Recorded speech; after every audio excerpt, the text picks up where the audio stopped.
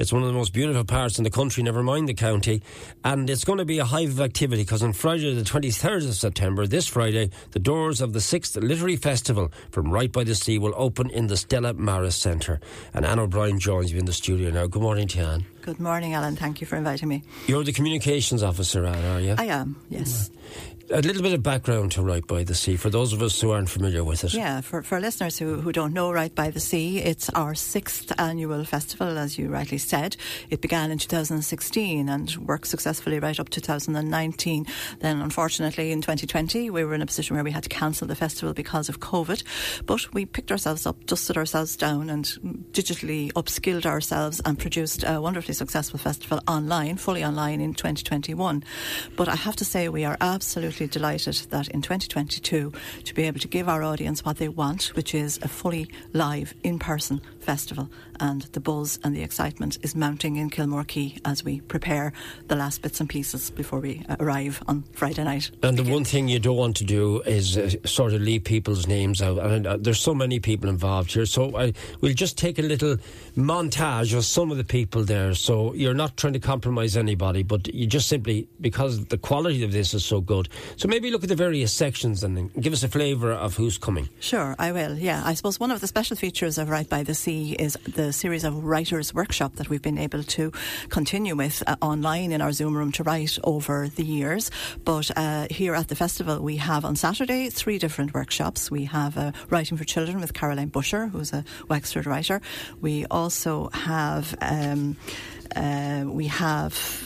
Fiona Scarlett, who's doing something on compelling characters, and then Adam Wyeth, who's a poet, giving a workshop on the magic of myth and mythical magicians. So that should be very interesting for people.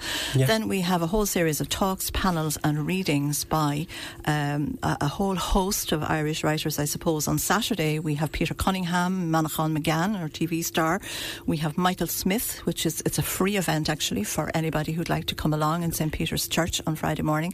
And Michael Smith has written a book about Sir Francis Crozier and the Franklin expedition, and it sounds like a very interesting experience for anybody who's interested in history in particular.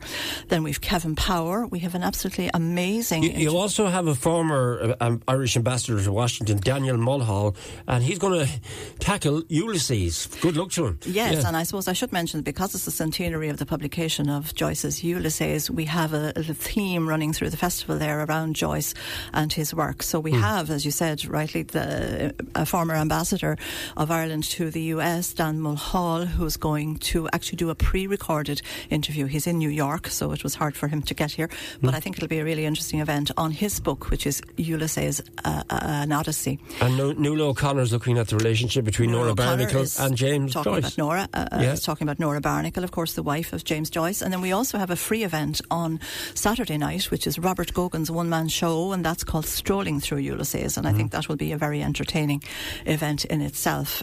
So yeah, lots of references to Joyce. You can't do it without the community. Can you tell me, because when you come into Kilmore Quay, no matter what sort of a day it is, you see the thatched cottages, you get the welcome, you see the fishing boats, it's a great spot to be. Yeah, it's a very special So the community have embraced this, have they? Yeah, the community have fully embraced this festival, and the committee, we couldn't have produced this festival if it weren't for the amount of support we get from the local community. So we would like to thank all of those who support us, our local businesses who sponsor us very handsomely, and also the host of volunteers who turn out at the weekend. And we know that from the other festivals, they are fantastic. They turn out and they support and they help and they do whatever needs to be done over the course of the weekend. So we have just a huge number of volunteers from the local community and the wider community as well, and we're delighted with that, I must say. It spawns new writers, doesn't it? And I mean, there's a writers' workshop, and it's been very much part of it. I'd say you can't wait to have an in-person writers' workshop this year compared to a Zoom or a Teams. Yeah, it's going to be so different for people to sit down face to face with the workshop provider. It's really going to make a huge difference in terms of the interaction. I mean, while the Zoom workshops worked up to a point, it was virtual and it just didn't have the same impact on writers, but of course. So it's wonderful that we're back with the writers' workshops. And it's not just fiction writers. You've got, I think Liz Nugent is there. She's a crime writer, isn't she? Liz Nugent is a crime writer, yeah, absolutely. And she's not doing a workshop, she's doing an interview and readings, I think.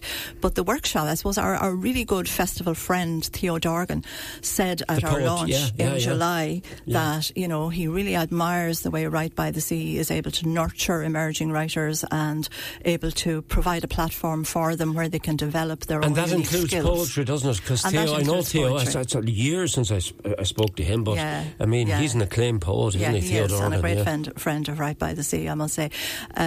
Yes, absolutely. Poetry, all kinds of fiction, in terms of flash fiction, in terms of, you know, crime writing. You have character building. You have historical characters, because I see in the notes I have here, Kathleen Brown, Senator Kathleen Brown and Maura Comerford in The Revolution should be of local interest, while Martina Devlin and Adrian Duncan will show us how to breathe life into historical characters. Absolutely, and that's being moderated by our own local historian, Celestine Murphy.